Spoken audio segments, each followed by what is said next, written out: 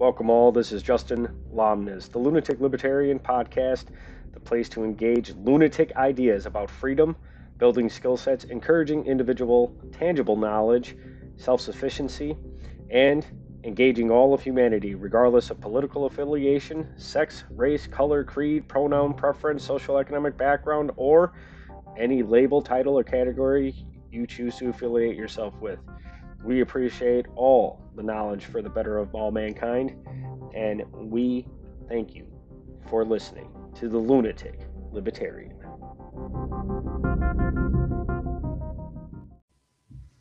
And we are live.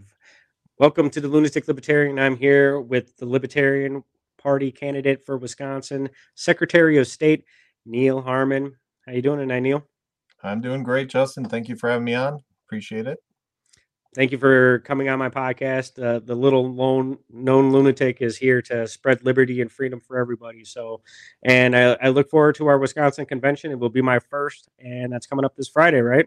Yep, I'm very excited about it. It'll actually be my second, so I'm very excited about coming and meeting all the new people that are part of the party. So that'll be nice.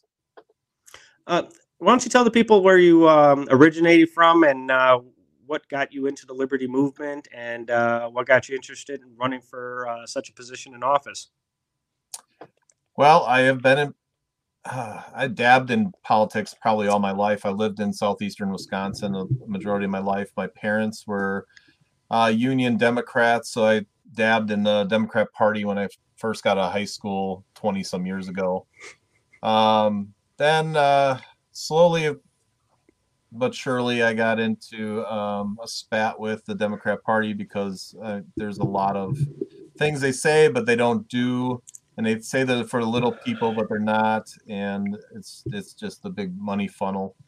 So exactly. I decided to switch to the Republican Party probably in 2010, and just by 2016 I had enough. I was like, these big parties have no idea what's going on in real people's lives. It's just a big filtering mess. This duopoly needs to break up. I got into the Libertarian Party in 2016. I listened to a speech from Gary Johnson, I believe it was on CPAP. And I got very interested because I felt like I was politically homeless.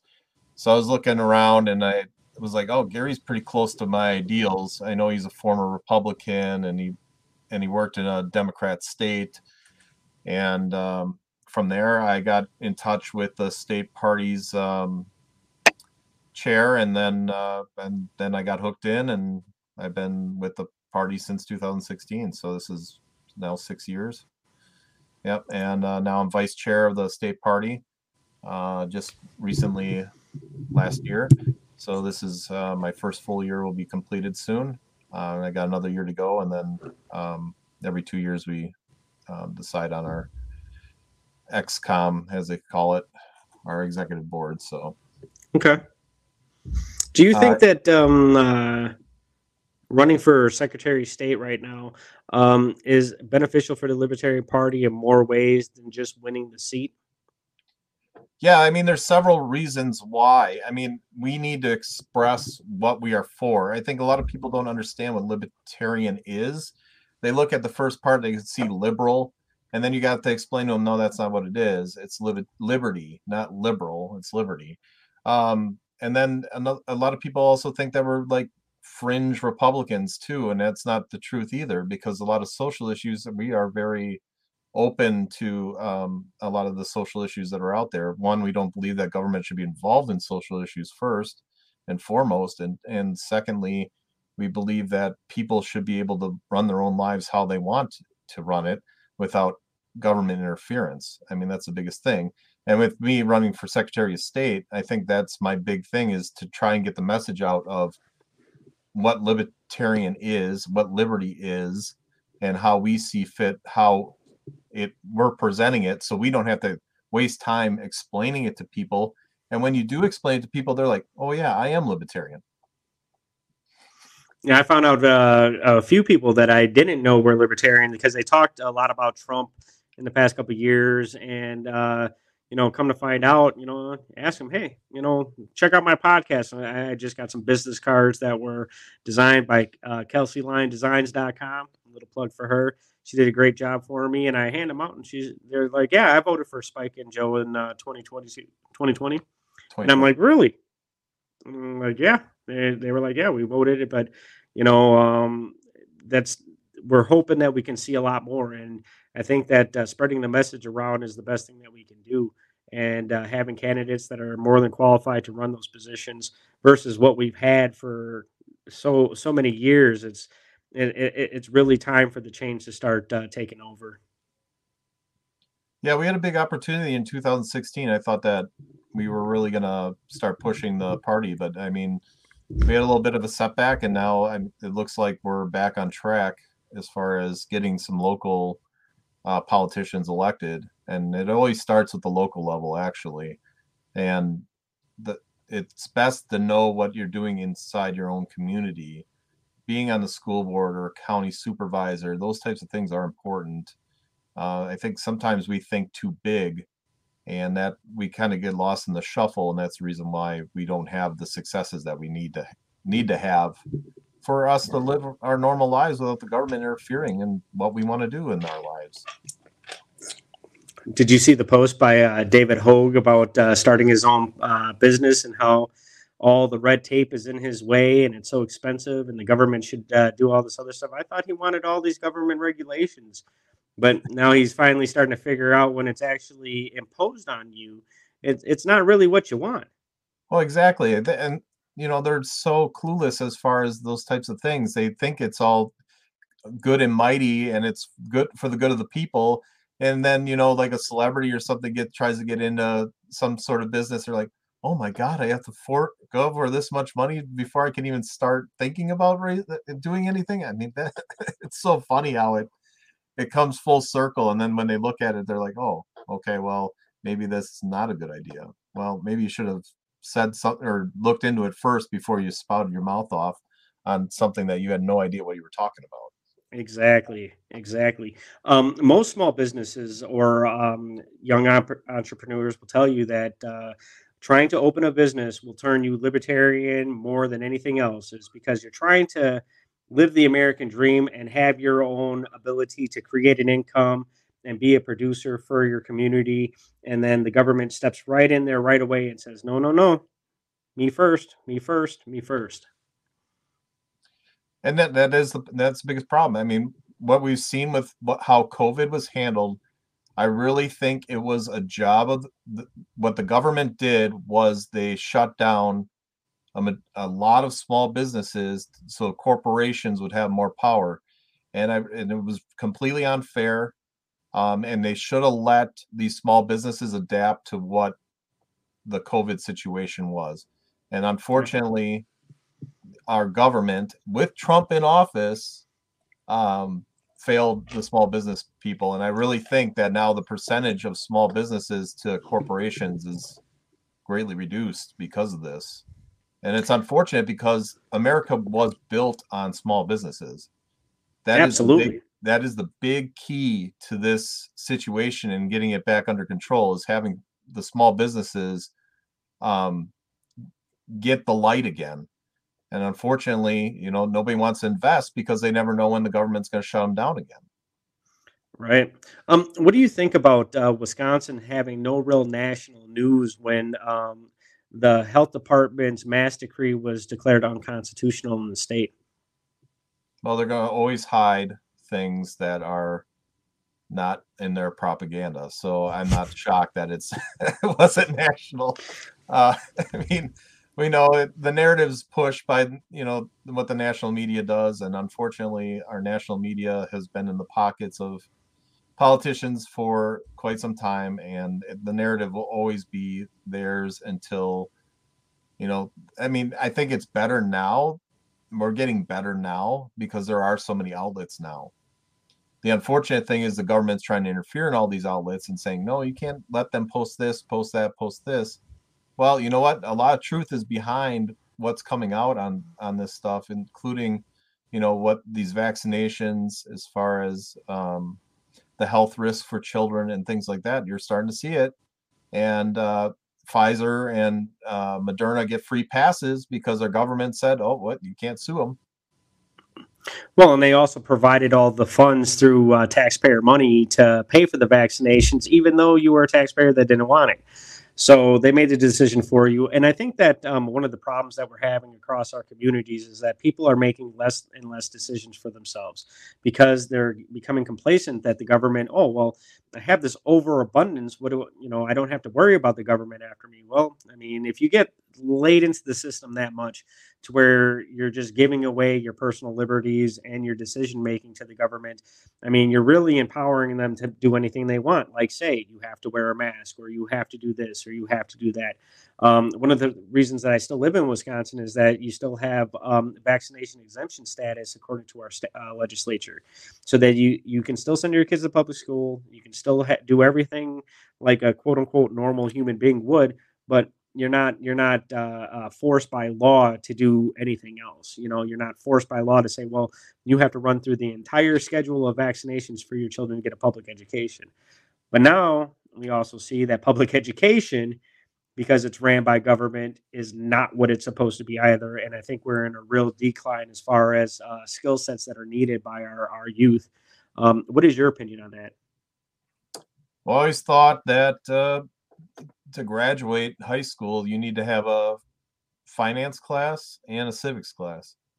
I think those are two important things that bring the attention to you as far as an adult understanding how our country works. You balance a checkbook. I know our government doesn't, but you balance a checkbook and you know and understand how our government is supposed to function.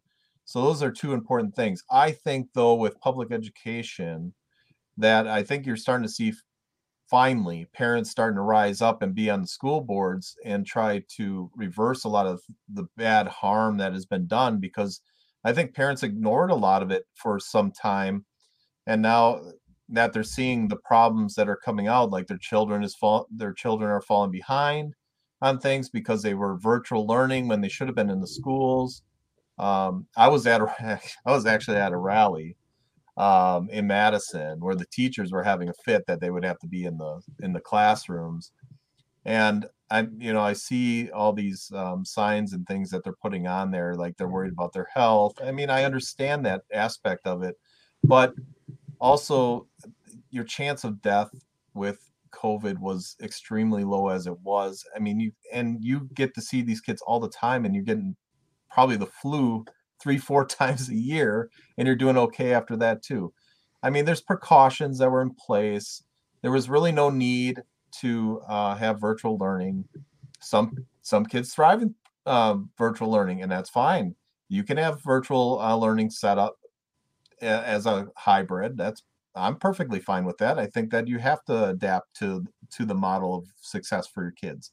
So I had no problem with virtual learning. I did have a problem that I didn't have a choice. And my kids did fall behind a little bit with virtual learning in place. And I really thought that the public schools failed us. And the community that I'm in currently, we were actually the first one in Milwaukee County to finally get rid of the mask mandate. But that was only because, or for the schools, that was only because the parents finally rose up and said, hey, we had enough of this, and you guys need to change the policy. And then it passed 7-2, and then one of the people that was part of the school board that voted to keep the masks just got voted out in April. So that was fantastic. Well, I think people are starting to realize what the government's actually doing because they have nothing else better to do because they're sitting at home. I mean, there's a lot of people that in Wisconsin that do work all the time, but there's a lot of people that took advantage of the unemployment and I would call it the handouts of COVID. I think Tony Evers made a huge mistake by taking any federal money for COVID because there's actually there's attachments to those funds, and you Mm-hmm. have to comply with those attachments to not. I don't know what happens as far as government suing government for funds that were taken, but then I don't know how that works, and then I can't speak on that. But when we look at what they're doing as far as giving all this federal aid and saying, well, if you take the aid, well, now now we got you by the cojones or we got you by the balls. So now you're going to have to do what we tell you to do. And you're going to have to implement what we tell you to implement. And that's not what the federal government was ever supposed to be. Do you think that if libertarians can slowly start transitioning into these smaller offices, that the state government and the federal government's going to be looking at somebody that's going to be like, nah, you guys can go take a hike. We're good over here. And Wisconsin has one of the better federal funding to state funding ratios, I believe. Yeah, I think that there are some of the major parties already are looking at libertarians and saying, "Oh, we got to turn more libertarian because these guys are starting to, pick up some steam." And they're realizing that, oh yeah, our message is starting to resonate with people. So I am seeing from at least one party a lot of infighting amongst their party because they're like, oh, we should be leaning towards more of a libertarian edge instead of a big government edge. As far as libertarians being in smaller places, yes. I mean, I think if you resonate from the bottom and you start screaming to the top will start having to listen because those are the people that are going to be next in line to take those positions from the top people, especially if they're succeeding and doing a great job. I think I think they're always looking over their shoulder, and that's why they're always looking at getting their next reelection too, because I mean they'll be a year in and they'll already be starting a reelection campaign. But yeah, I totally agree. I think that if libertarians start taking a lot more of these local government spots and then you start seeing success within these communities, you're going to see changes slowly. And that's the key, is it's going to be slow because for 200 and some years we've been chipping away the other way. I don't want it to be 200 years before we get it more to what it used to be. I think that you have to be realistic, though. You're not going to be able to change it overnight. And if we can nibble away at it in 20, 30 years and make it better for my children and my children's children, I'm all for it. I'll suffer. I don't care. As long as my children and my children's children have the freedoms that were allotted to us back in the 1700s that have been just completely chipped away. And that goes back to the states are supposed to have the power, not the federal government. And somehow it got switched and record time too. It started in the 40s and it just streamlined from there. Yeah, and I mean, if you look at the implementation of the Federal Reserve and the central banking system, I think you can pretty much start there. And then we had the Roaring Twenties, and then we had the Great Depression, and then we had World War II. And I think it's a pretty easy timeline to follow. One of the things that I want to remind people in Wisconsin is the Wisconsin Constitution, Article 1.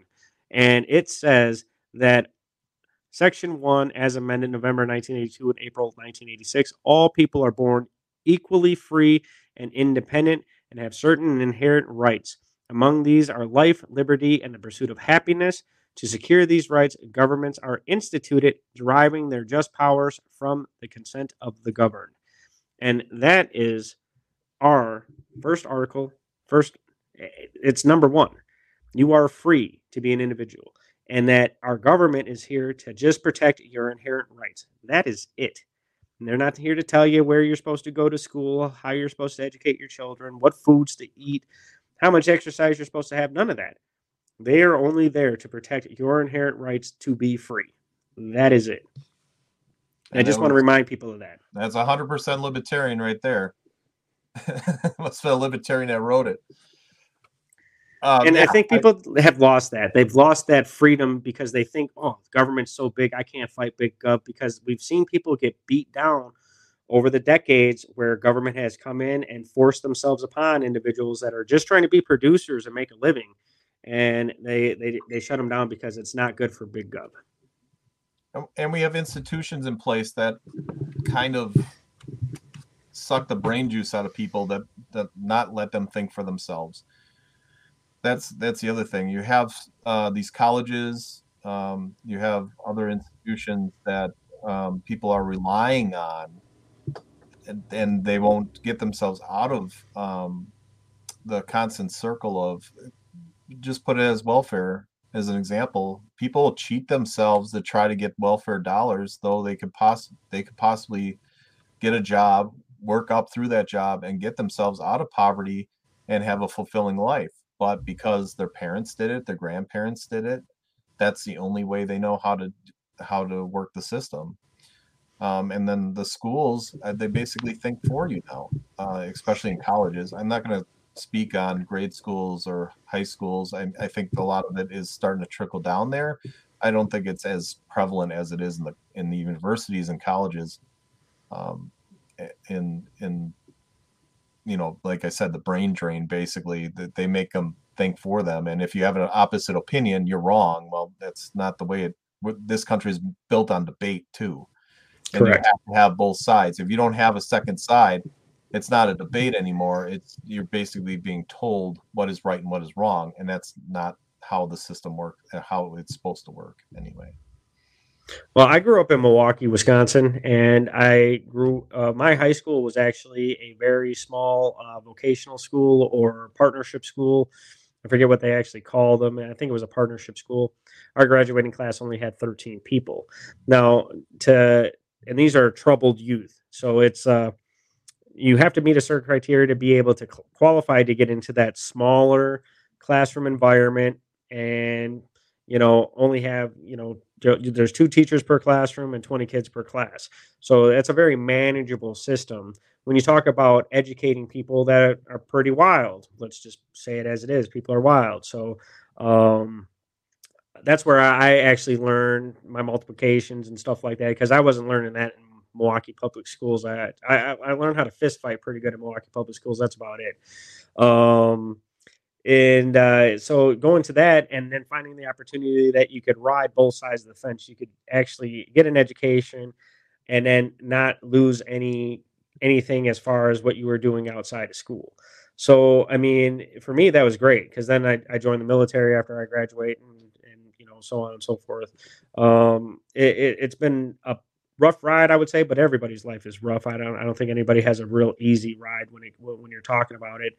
I think that government being involved with education or licensing or any of these regulations or anything, all they're doing is barricading the public. And then you have everybody promising, "Oh, there's going to be change. There's going to be change." I don't even try and go down to Milwaukee anymore, because it is literally just not something I want to see anymore. I've moved out into the country, and I'm like, yeah, I'd rather look at green pastures and no trash on the ground than drive down Center Street or Fond du Lac or any of those, north side, south side, west side, east side, any of those neighborhoods, and just look at nothing but filth, and people don't care. And I mean, when you surround yourself with that, you're going to have a negative attitude. But I mean, when you surround yourself with people that want to do something with themselves and not complain about everything, I mean, it gives you a completely different perspective on life. Yeah, I think that's a big thing too. I think you have to be for something and not always against something. I think it's been a big problem with politics that has made such a great divide now, is we're always against something. Well, the thing is when you're against something, you're not putting your full effort into it. When you're for something, you're going to put more effort into it because you have a passion for it. And I see that as a big key, is that people don't realize that, this anger towards one another because you have a different philosophy than somebody else. Like for me, I never force my philosophy on anybody. Never ever will I. Never ever. Um, I will never do that. What I do is I will engage in conversation, whether I agree with you or not. I will still listen to your opinion, and then you can listen to my opinion, and they can decide after walking away from me whether I was right or I was wrong, and they'll still go on with their life happy and happy-go-lucky. And for me, I think the big key is just to have the conversations. And I think some people just take it the wrong way sometimes when they have a conversation with somebody, and then there's one thing that ticks them off right away, and then they don't listen to you the whole time. I mean, it could be as simple as something like abortion. Well, abortion is it's a 50-50 issue in this country. I understand that. but you also have the right. You have the right to choose either path that you want, or a happy medium. I understand that, but I'm not going to go off on you because you're pro-life or you're pro-choice. I think that if you have a passion for that, that's fine. But you cannot be. That's the other big thing is you cannot be a one social issue voter. Right. Because if you are a one social issue voter, you're going to get involved in a trap with one of the big two, and you may not agree with 60, 70% of what that party stands for, but because you're that one issue voter, you've fallen into a trap, and you're stuck there for life with them because you're not wise to it. And I never understood that. I never understood why people would be Democrats if they're pro-choice, and that's all they run on. And it's like, well, do you see all the other things that Democrats stand for? No, it's abortion. It's abortion. That's all that matters. Well, there's other parties that are pro-choice too that you could look into, and that would probably be more in line with what you're looking for. And I'm not saying that it's libertarian or Green Party, whatever, but I'm just saying that that people need to look more into what their passion truly is. If they only like one social issue or one issue, that is not the way to go around voting for people just because of one issue. Well, and I don't think that people vote necessarily on maybe their issues anyway. I think they vote on what they're told that politicians will do for them. I think that's one of the biggest things is that, oh, well, they said they're going to do this and they're going to do this and that's going to help out me. Well, I don't know many people that will actually get up to help themselves when they have that mindset. I listen to a lot of David Goggins and Jocko Willink. That's what's got my brain always going, well, you got to do more. You got to get out there. You got to do more. You got to get out there. You got to do more. And I think people get complacent with their situations. And when I was on public assistance, I was not complacent. I hated giving up my financial records every month, resubmitting paperwork every month, doing all this stuff so that I can receive a benefit that I paid in for when I was 16, 17, 18, 19 years old. And I didn't have children until I was in my late 20s. So when I was on public assistance, I had paid into the system for over 10 years. And that was supposedly my insurance for if I fell on hard times. I was only on public assistance a couple of years, and people become complacent and just, oh, well, I don't have to do anything more. This is good enough. But then they still complain that it's not good enough. But then they say that the government should do more. And I know that because I lived that mentality my whole upbringing in Milwaukee. And it's just like, yeah, once I got outside of that, though, and saw what life was really about and saw parts of the world and how different it is and everything else, I'm like, man, that is not the thought process for me. That is not the group think that I want. I'm done with that. And a lot of people get turned off and they don't want to talk to you anymore because they think you're a lunatic. But I am crazy as shit. Fitting name. Right? No, I agree. I think that people get they're politically naive, I'll just say. I think that's a big thing. They're politically naive because they've been in the same circle all their life and they're not willing to dip their toe outside that circle. And that's why, and most of it's fear. And the government does a great job of instilling fear in people. So, I mean, that's one of the biggest problems with our government is that they derive on fear, and that's how they become bigger and bigger. And I think that, again, with COVID, I think it was a big test. I think it was a government test. How far can we push our citizens until they fight back? Could be. I fell into the trap a little bit. I said I was willing to give this a month. I'll shut down for a month and see what happens. And then after the month, I was like, okay, this is a joke. You're putting out numbers that are lies. Yep. You're counting deaths of people that have stage 4 cancer. Yep. Because they had COVID in their system at the end. I mean, they have influenza at the end too. Do you count those as influenza deaths? I mean, it's all a game, and it's a sad game, and we know it's a game. Well, another thing that I brought up before, just besides COVID, when you have the government lying to you blatantly, I ask people all the time about weather modification. They're like, "Oh, that's a conspiracy theory and this and that." But it's kind of funny because there's a law on the Wisconsin books that actually allows you to get a permit for weather modification. I'm going to bring that up right now. It is actually Wisconsin State Statute 93.35, weather modification. And you actually have to apply for a permit to change any atmospheric scenarios in the Wisconsin region. And that's an actual law on our books. And I think it's been implemented since 1974. Don't quote me on that date, but I'm pretty sure it's around that time. Okay. But when you ask people, hey, does the government allow people to modify the weather? Oh, you're full of it. I was like, why do I need this statute then? Makes you wonder. Yeah, because you know what's going on. There wouldn't be a law if it wasn't going on. There wouldn't be. You wouldn't have to get a license if it wasn't going on. Right. And I just think it's funny that, people take so much trust in the government instead of trust into their fellow human being. And then when you're trying to inform them of information that's actually pertinent to their humanity, their life, everything, they just completely disregard it because I use the word programmed, but I'm sure there's other nicer words that can be used, but that people actually don't understand that this is stuff that can get you locked in jail or anything else. And it's like, no, this is the law, really. This is not something that I made up. This is actually on the books. Yep. And again, if they wouldn't have a law if they weren't doing it. So, and we know how licensing works in a lot of things, and it's kind of stupid, like braiding hair and those types of things. I mean, come on.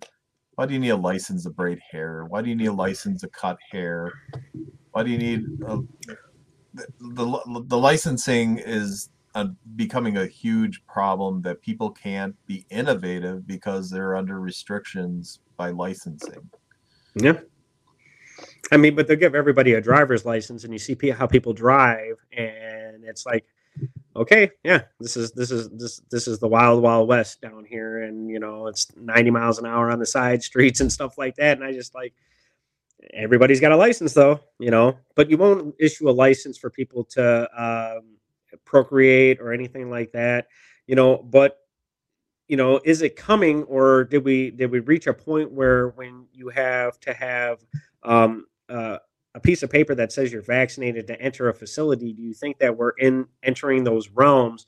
And when you start entering those realms and you're going to place a restriction or create a caste system of the vaccinated, the unvaccinated, the academic versus the worker, you start creating all these I call them labels, titles, and categories that separate us as human beings. And then people will really start turning against each other, and then you'll have secular groupthink, and I think that's what we're turning to. Do you think if libertarians don't really get a push or get policy change that we're going to fall into something like that, or do you think we're just going to fall into like another civil war or something? I think the government's trying their hardest to cause a civil war. Yes, and you're absolutely correct that there's this great divide that they're trying to do with vaccinated, unvaccinated, and different classes. Workers versus educators, and the other thing that they like to do is corporations versus the workers too. The big thing is, I mean, you can push to the moon as far as salary and stuff. We really shouldn't have a minimum wage. I'm kind of turning the corner on this a little bit because, they push for 15. The Democrats are big on push for 15.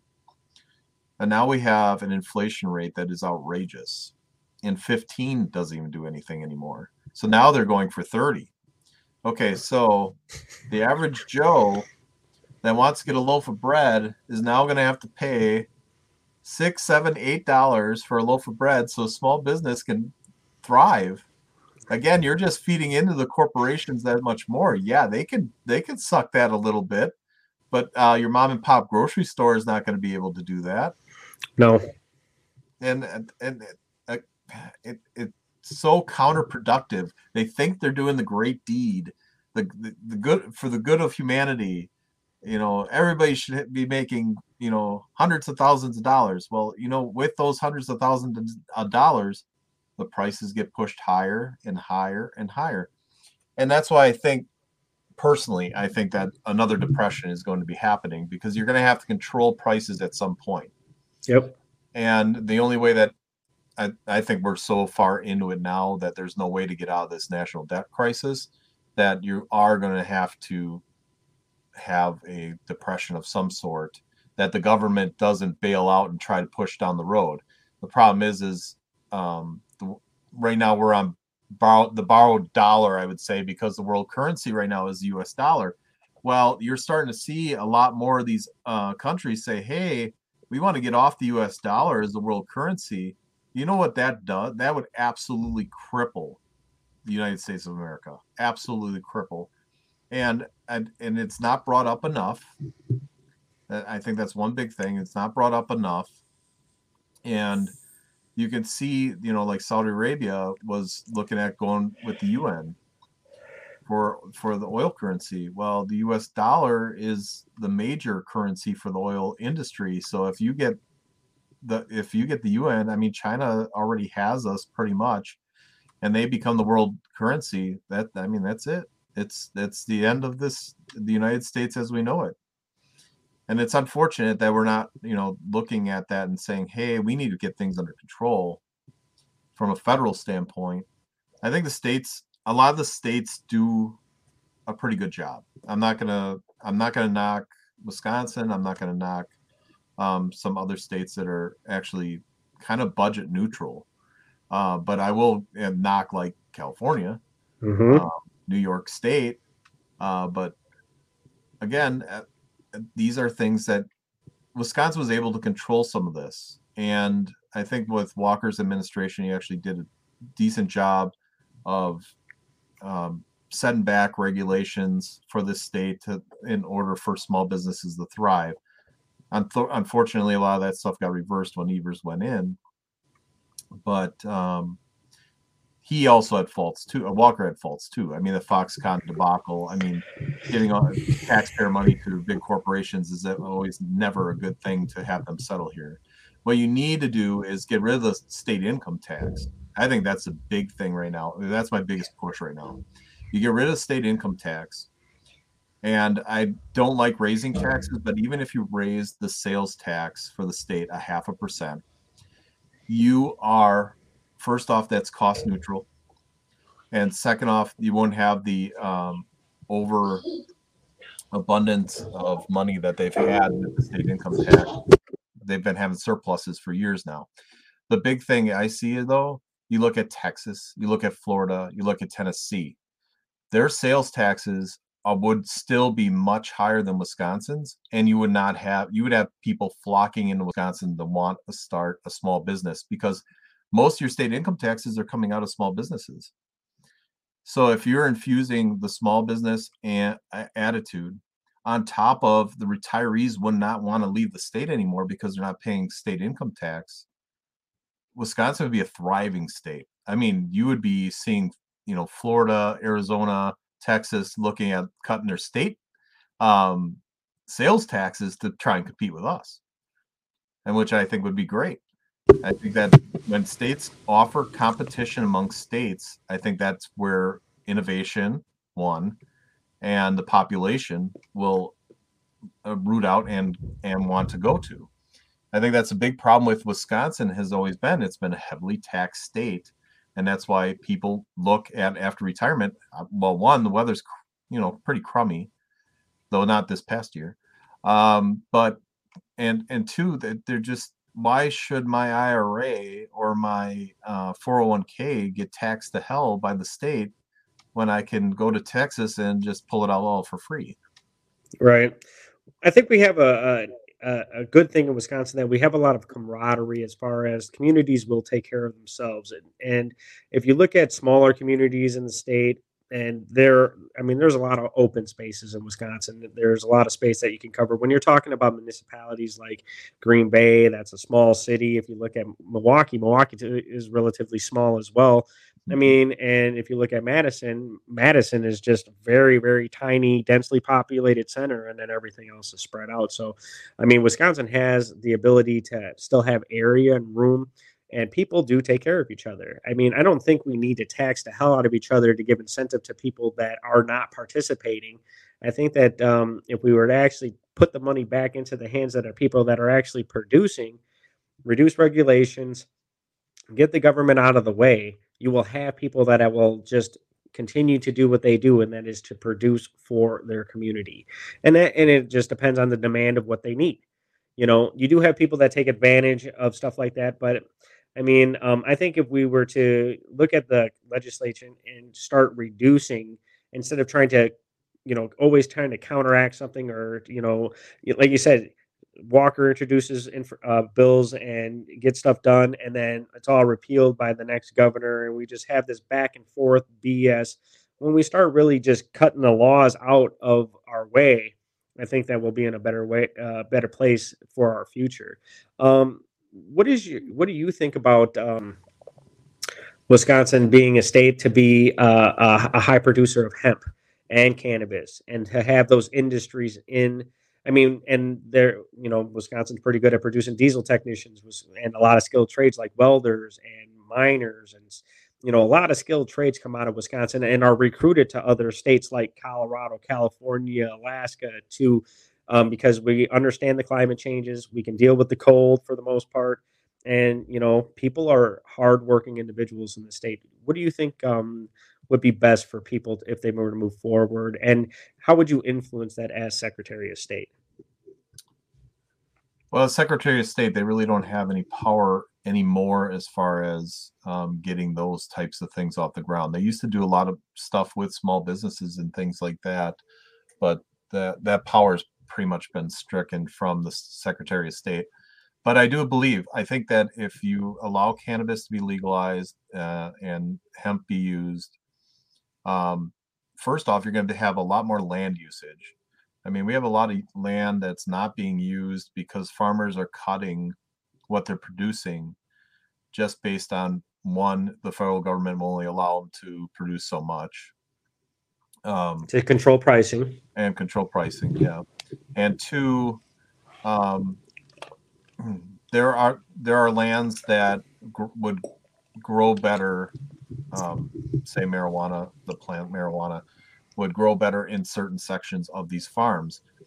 And I think that to waste the land that people have, and they're paying taxes on that land still, even if they're not using it, I think that's counterproductive.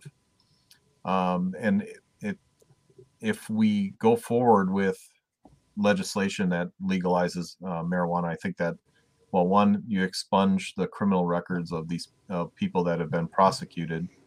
Nonviolent criminals. And then nonviolent criminals that did nothing but did something that was their choice. Mm-hmm. They weren't pushing on somebody else per se. So, I mean, I'm going to go into something that's a little bit different. At least with that, our jails, you're going to have less people in jail. So you're going to have less of a population and less of a burden for corrections officers and those types of things. Plus all the benefits that come with the legalization of a substance that's a plant that can be used for other things like textiles. Yep. And actually it's probably more of a planet saver too, because then you'd be getting out of the palm oil business, which I just read an article that Indonesia is now not going to be producing certain oils out of their country, which is going to makes you more self-reliant, right, Neil? It makes you more self-reliant that your community can provide something that has so many uses, from timber supplementation to fiber supplementation to clothing, hemp seed as a nutrition source. I mean, there's thousands and thousands of uses for these plants. And to convert, let's say, paper mills over to a hemp processing plant, you're not talking a very major expense. So, I mean, I'm going to let you continue because I think hemp should definitely be legal in this state for everybody to grow. It shouldn't be it shouldn't be regulated as heavily as it is right now in the state. If you were to look in the regulation, it's ridiculous. Well, and you're talking about planet saving too, right? Because you're not cutting down as many trees. Yep. So you're putting more oxygen into the atmosphere. It's so funny because to me, again, I'm going to go back to COVID, but it's kind of dumb. But these planet savers that are pro planet, and yet they'll allow the mask mandate to go through and have all these masks laying around all over the neighborhoods and stuff like that, again, the oceans and those types of things, and they don't speak a word. You don't hear anything regarding that. But I'm going to go back to marijuana and cannabis and hemp. I think it should be legalized. I'm 100% for legalization. I also think it needs to be regulated a little bit, but not over-regulated, because once you over-regulate it, like in California, where nobody can make a nickel, or Colorado, where it's also heavily regulated, you're not allowing for innovation into things that it could be useful for. What the California farmers are actually doing is now they're kind of, hiding it and going and giving it away to other states. I mean, they're going to Nevada, they're going to Arizona, they're going to Oregon, and they're seeing a big influx of it. But again, if you're a farmer and you have to start off with $1 million just to get a permit, and then you have to follow that plant from seed to purchase, all that regulation is just cause you make no money. Yep. And who wants to be in a business that you're not going to make any money? And again, it's corporate greed too, because what ends up happening is these small town farmers that try to produce this plant have now been taken over by corporations, and these corporations are now running these plants and yep, super growers. Yeah, it's just like super dairy farms. Oh yeah, and all this other stuff. I mean, once you take it out of the hands of the local producer and make it into a mass production system, I mean, all you have is fraud, waste, abuse. You have, and I was going to get back to I call them the do-gooders. These are the people that are walking around with plastic bottles saying, "I love the earth." It's complete nonsense. I mean,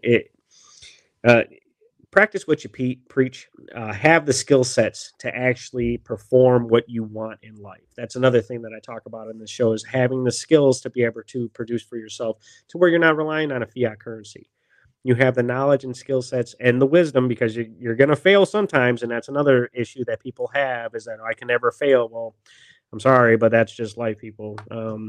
I think that Wisconsin has a very good baseline to branch libertarians all over the country. I think that with our land assets that we have, with the way people are with each other in the community. Now, I'm not saying that people can get into it with each other, but for the majority, people can respect each other enough to let them live their own lives and stay out of everybody else's business. For the most part, people are hardworking. People will get up and go to work in negative 20, 30 degree temperatures. If that's what they need to do, they will get up and go do that job. So there are people out there that want freedom. I think that we have the ability to spread it around Wisconsin, and voting for this man over here. Oh, see, still ass backwards. It's that man over there. Will help libertarians be able to do that. So Neil Harmon is running for Secretary of State. I got a question for you, and I wanted to see what you thought about this. So far, my administration has reduced income taxes by 15% for working families, increased our state's investment in public education, repaired over 1,700 miles of road and nearly 1,300 bridges, increased mental health support through the Get Kids Ahead program. We have a lot more work to do. We're going to keep doing the right thing for Wisconsin. What do you think about that post from Tony Evers? Smoke and mirrors. Yeah, a load of BS. Yeah, cut 15% in taxes. Okay, well, I raised it 15% before I cut it 15%. all those road projects and bridges were already, I think they were already being in the work. So I don't think you can take credit for something that was already implemented. What else was part of that? Oh, the mental health thing. Well, that's definitely something we need to invest more in. I don't disagree with that statement whatsoever. I don't think it's being invested wisely. I still think that a lot of nonprofits can do better with the money that the state is rolling into that. And I think that they're giving it way too much government control. But yeah, mental Mental health health, is I a have big one thing. thing to say about mental health. One thing is mental health is about being able to do for oneself, not having government in your way, and being able to get out there and live your life how you like. As a mental health patient, once I got out of all that craziness, life felt a whole hell of a lot better. I'll tell you that much. Live to succeed, not to chase what everybody else wants you to do. I'll say that. Yeah, and I think like I said, I think the nonprofits do a lot better. I think sometimes they run too much to I need medication, I need medication, I need medication. Well, there's other therapies that are out there that may work better for some people. And I think sometimes we become too dependent on the pills. And again, that's education too. And I think the nonprofits would do a better job than what our governments do. And it truly is, it is one of our greatest challenges going forward, because I even think that the drug epidemic is not an epidemic. It's a mental health problem that we have. It's not a drug problem. And I think that a lot of doctors too need to see, look at these counter therapies and see what is best for the patient, instead of pushing the newest, most expensive thing out there because they're getting a little kickback on the side, I which is love the freest completely thing in the world unethical. is to get up and move. Yep. Get your body moving. And some things work like that. I have a friend that started veterans, that was part of a veterans group that started getting gym memberships for veterans that were maybe have suicidal thoughts or PSTD or PTSD. PTSD. Yeah.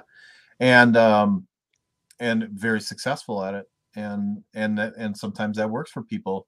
If you take your mind off what your supposed problem is, and focus your energy onto something else, sometimes that it does work. And I'm not saying that pills don't work. I mean, I think that some people it does and some people it doesn't. My problem with pills is that sometimes it can be a mask for something that it may be even more serious that's going on that you're not catching, or you become dependent on those pills. And I think that's not the way to go either. I mean, I'll put personal story into it.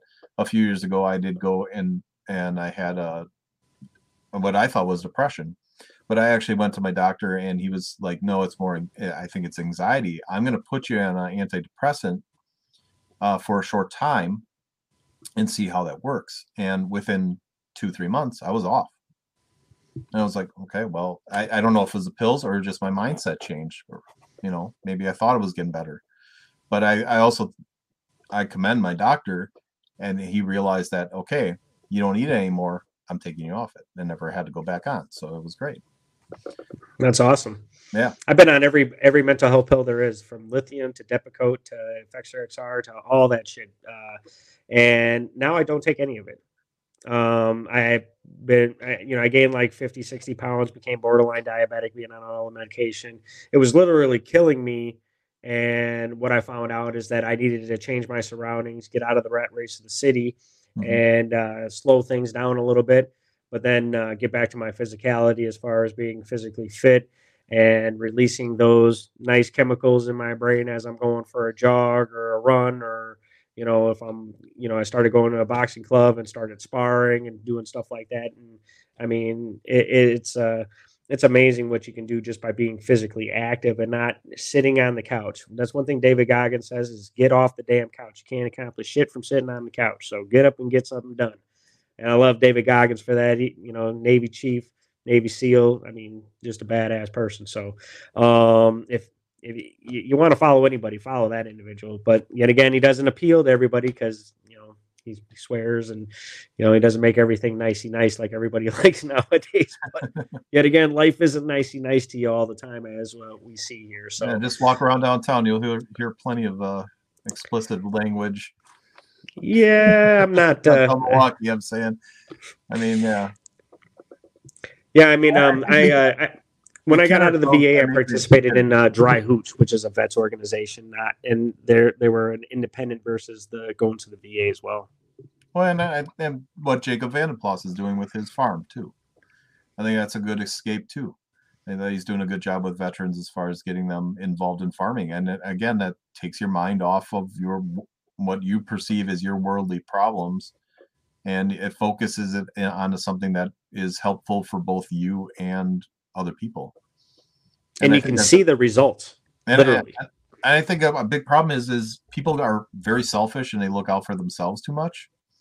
And I think that volunteerism is a big thing. I think that people should, do a few hours a week or whatever and help out in some capacity, whether it be pick up garbage on one weekend a month or something like that.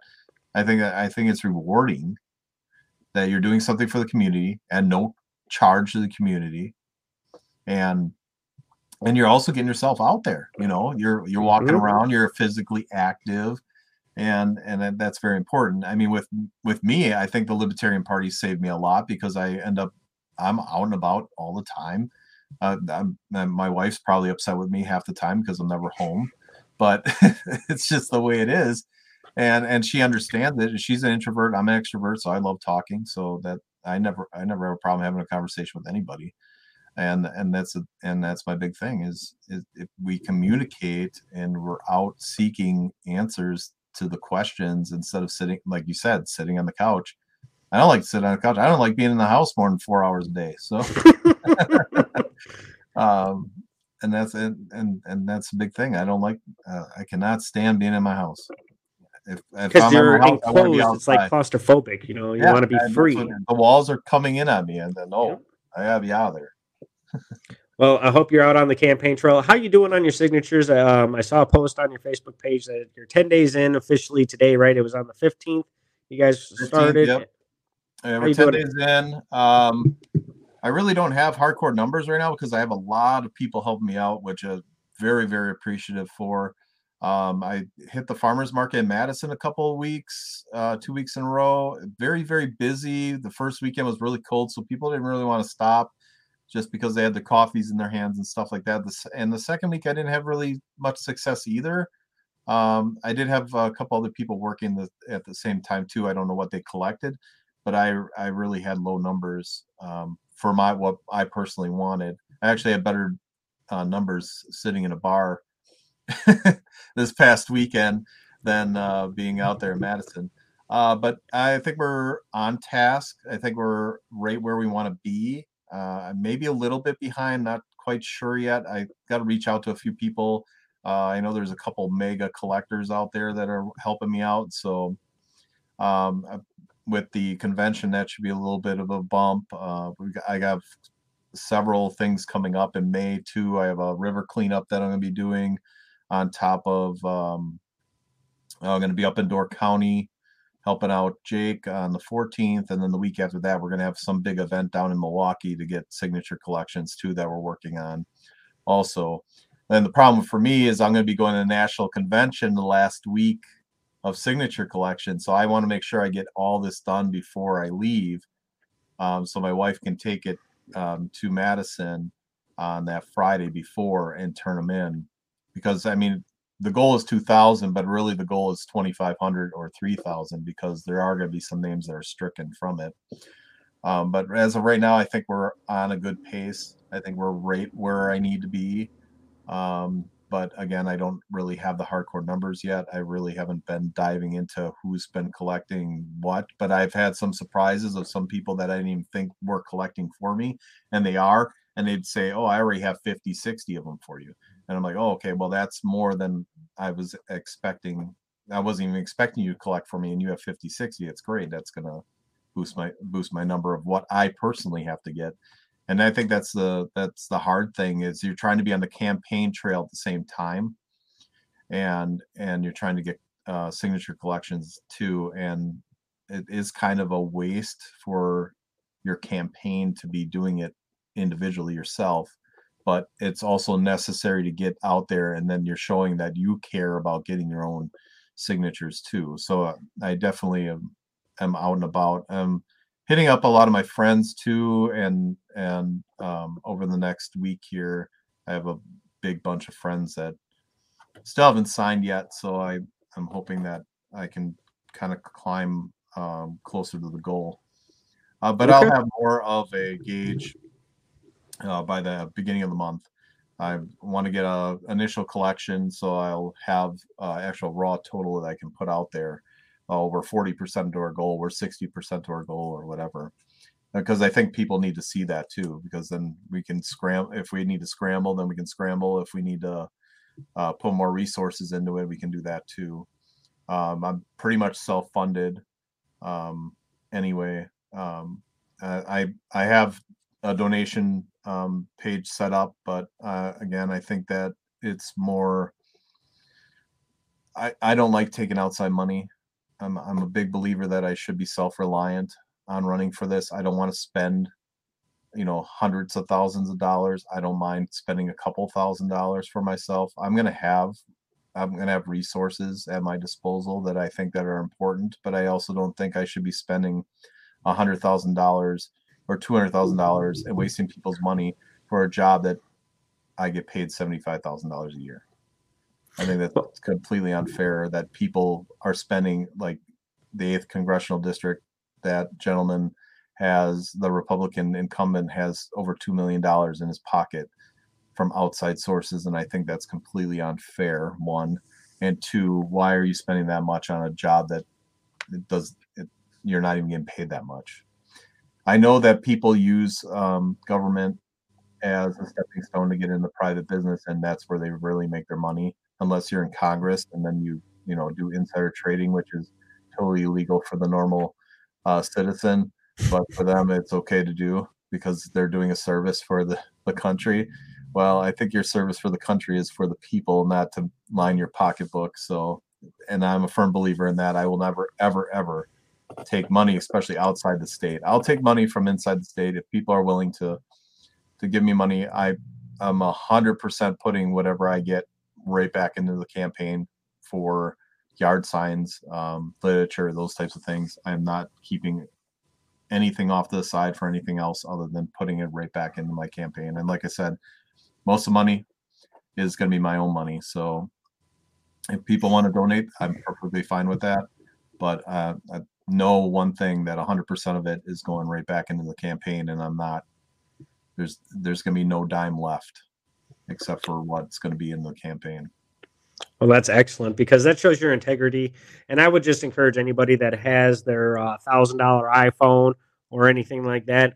That is probably the biggest asset that you could have because you can shoot whatever you want as far as photos of you on the campaign trail, going out knocking doors, and it could just be two people, one documenting it, one and yourself getting the signatures and everything. And I mean, there is so much you can do without having to spend outside money. And I know gas is around, like $4 or $5 a gallon for premium, but shit. I mean, you can travel around this state on probably two full tanks of gas and probably get a lot of stuff accomplished. So people don't understand that it's not all about being on TV and everything. It's a hell of a lot easier to talk to somebody when they're standing right in front of you than it is to get on a phone or on a Zoom call or anything like that and wait your turn. I mean, I really appreciate you coming on the Lunatic Libertarian. We're running over an hour, and I'm new to YouTube, so I don't want to piss off the YouTube guys by taking all their time. Let the people know where they can find you as far as you're at NeilAnthonyHarmon@gmail.com. Yep, you The can email me Facebook link. directly. And my Facebook page, Harmon for Secretary of State.